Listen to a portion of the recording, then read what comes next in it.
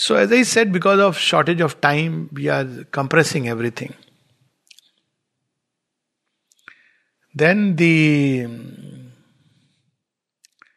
core of integral living is to find an aim of life. A life which is without an aim is a purposeless life. It's open to all kinds of forces and suggestions. Because there is no purpose to it. It's drifting. But the moment we give life a purpose, we'll see that whatever be the place, whatever be the challenges, if you remember the purpose, you will move towards it. This is the core. And that purpose can't be, I have a purpose in life. What? I want to become a big doctor. No, that's not a purpose of life. That's only a job. Purpose of life is, it could be an idealized mentality which human beings have, an ideal of truth, of love, of beatitude, a state which is full of peace. That can be a purpose. Finding the divine purpose. Finding the immortal soul purpose. It's something intrinsic.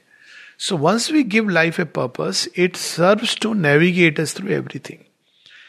Even if you are in the worst kind of prison, you see, there is a little story where there was a man went to the circus and all the animals were there. So he goes and takes an interview. Of course, a story, take it like a story.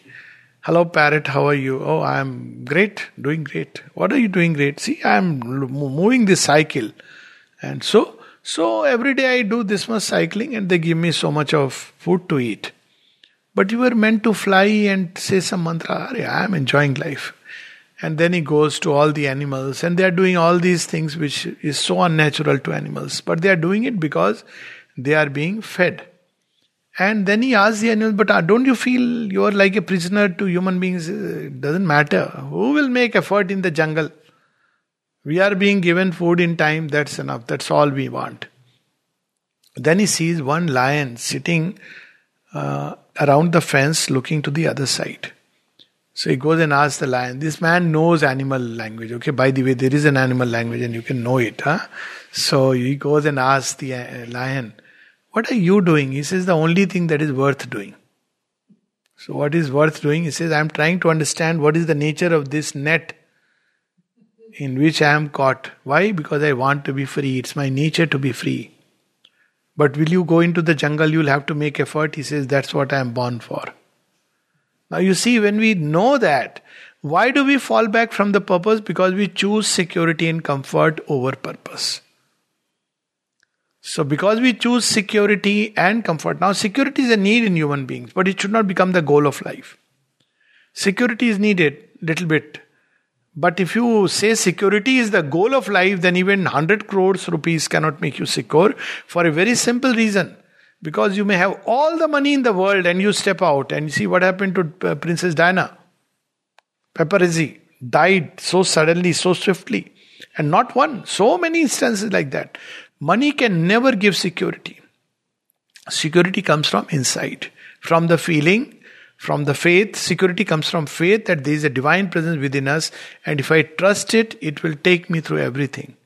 But where are we going? It is important. The only question we must remind ourselves every day is, which direction I am moving? Where am I going? Where am I supposed to reach?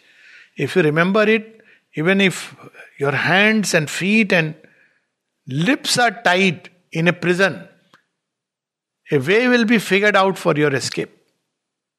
And I am not talking of just outer prison, but the inner prison, which is far more dangerous. But if you forget it, you may be in an ashram where all the things are there to make your life evolve. But you may say, oh, wonderful. Now I have everything. I have food to eat. I have nice swimming pool. Everything is there. So I don't need to make a progress. So this urge for progress, the aim of life, that is what is the core of integral living. Life is constantly in motion. Give it a direction and a purpose. If you don't give to life, life is by its nature movement. Life is defined as that. There are two things which define life: movement and expansion. So expansion is widening, expansion of consciousness, growth of consciousness. Movement needs a direction. Otherwise life will move. It will move any which way. It will move pushed by like a football by 10,000 forces all around. So we may choose to let it flow like that, drift like that, and be happy till we fall down back to the dust, or we give it a purpose. So this is the core of integral living. That give it a purpose, and what better purpose than the divine, the greatest discovery, the highest adventure. If we give it that purpose, then we will forever feel young. Because even toward the last breath, see, I often say the sign of a person's, if you want to know a person's worth, don't see anything outward, all this, you won't know. There are two conditions in which you will see a person's worth. First is how the person is during a state of crisis. You'll know a person's worth. And second is how he confronts death. A whole lifetime one may have lived doing all kinds of things, Sirsasana and Savasana, but in face of death, how he behaves. Is he afraid? Is he trying to desperately hold on to something, cling to something, clutch at something, material outward to save himself? That life has been very, very ordinary. But the extraordinary life is that when death comes, you simply say, wait. And death waits. And when you are ready, you say, okay, not you. I want the Lord to come and take me. And when He comes, you say, come. Hippepurre. That's death. So, but that's toward the end when Sri Aurobindo was asked that, it is said in the Gita that at dying time when you remember the divine, you get moksha. He says, yes, but don't disconnect it from the previous sloka. So what is the previous sloka? He says, remember me at all times and fight. Therefore, O Arjuna. So whatever has driven us during lifetime, that is going to be there present during our moment of death. And death, when we know we have lived a beautiful life, we know it's a moment of transition. Even if we didn't believe that there is something like a rebirth and all, you have lived a life which is beautiful. Not for selfish reasons, not just in a mean way, only looking after what I am getting from life, but given generously. How beautiful it would be when the body falls and, whatever else may happen. I'm saying in the widest possible way. Of course there is the soul, there is rebirth, but even if you bring nothing, to lead a beautiful life means when the moment comes of transition, you are ready and you say, come, here I come.